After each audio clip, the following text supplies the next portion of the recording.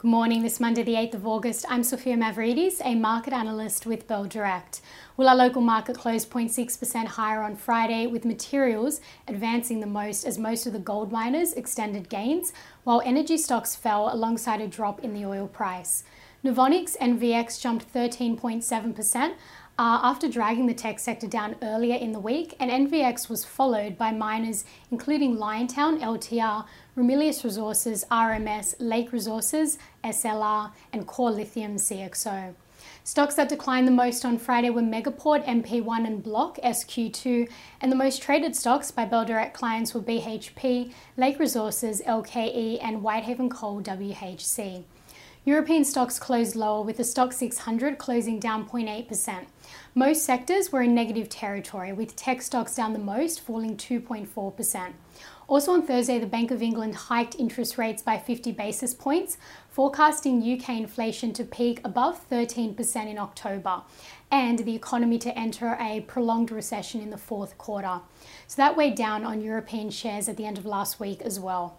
A strong US jobs report came in the US, however, it wasn't quite enough to pull markets higher as the three major benchmarks closed mixed. The labour market added more jobs in July than was expected, and US unemployment dropped to 3.5%, while wage growth rose 5.2% higher than a year ago. And that signals that high inflation is still a key concern. Bank stocks rose on hopes of continued interest rate hikes. Energy stocks also gained, while tech stocks fell. The Dow Jones gained just 0.2%, while the S&P 500 fell 0.2%, and the Nasdaq dropped 0.5%.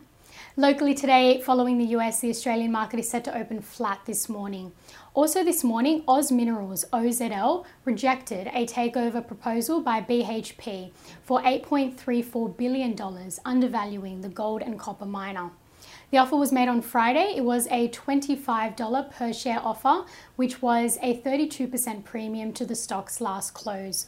So watch the share price movements of BHP and Oz Minerals today. Reporting season is picking up this week, with quite a few companies releasing their earnings results. This morning, rail freight operator Aurizon Holdings, AZJ, and Suncorp, SUN, both published their full-year results.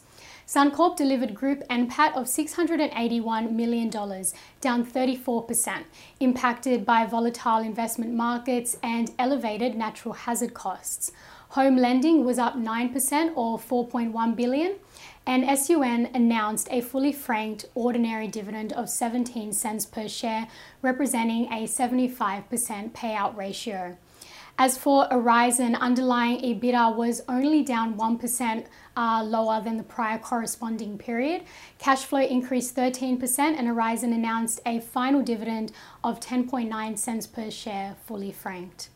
In commodities, the oil price is lower, heading for an over 9% weekly loss and wiping out all the gains that were triggered by Russia's invasion of Ukraine. Gold is also trading lower as markets react to a strong payroll report in the US, and iron ore continues to drop around worries of China's property crisis and steel production costs. As for some trading ideas to consider, Citi have a buy rating on Citi Chick Collective, CCX, with a price target of $3.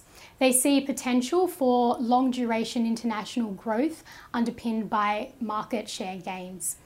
The expected share price return is 35.7%.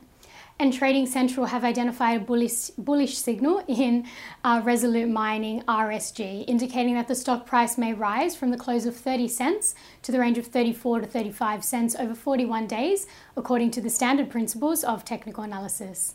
And that's all for this morning. I'm Sophia Mavridis with Bell Direct. Have a great day and happy trading.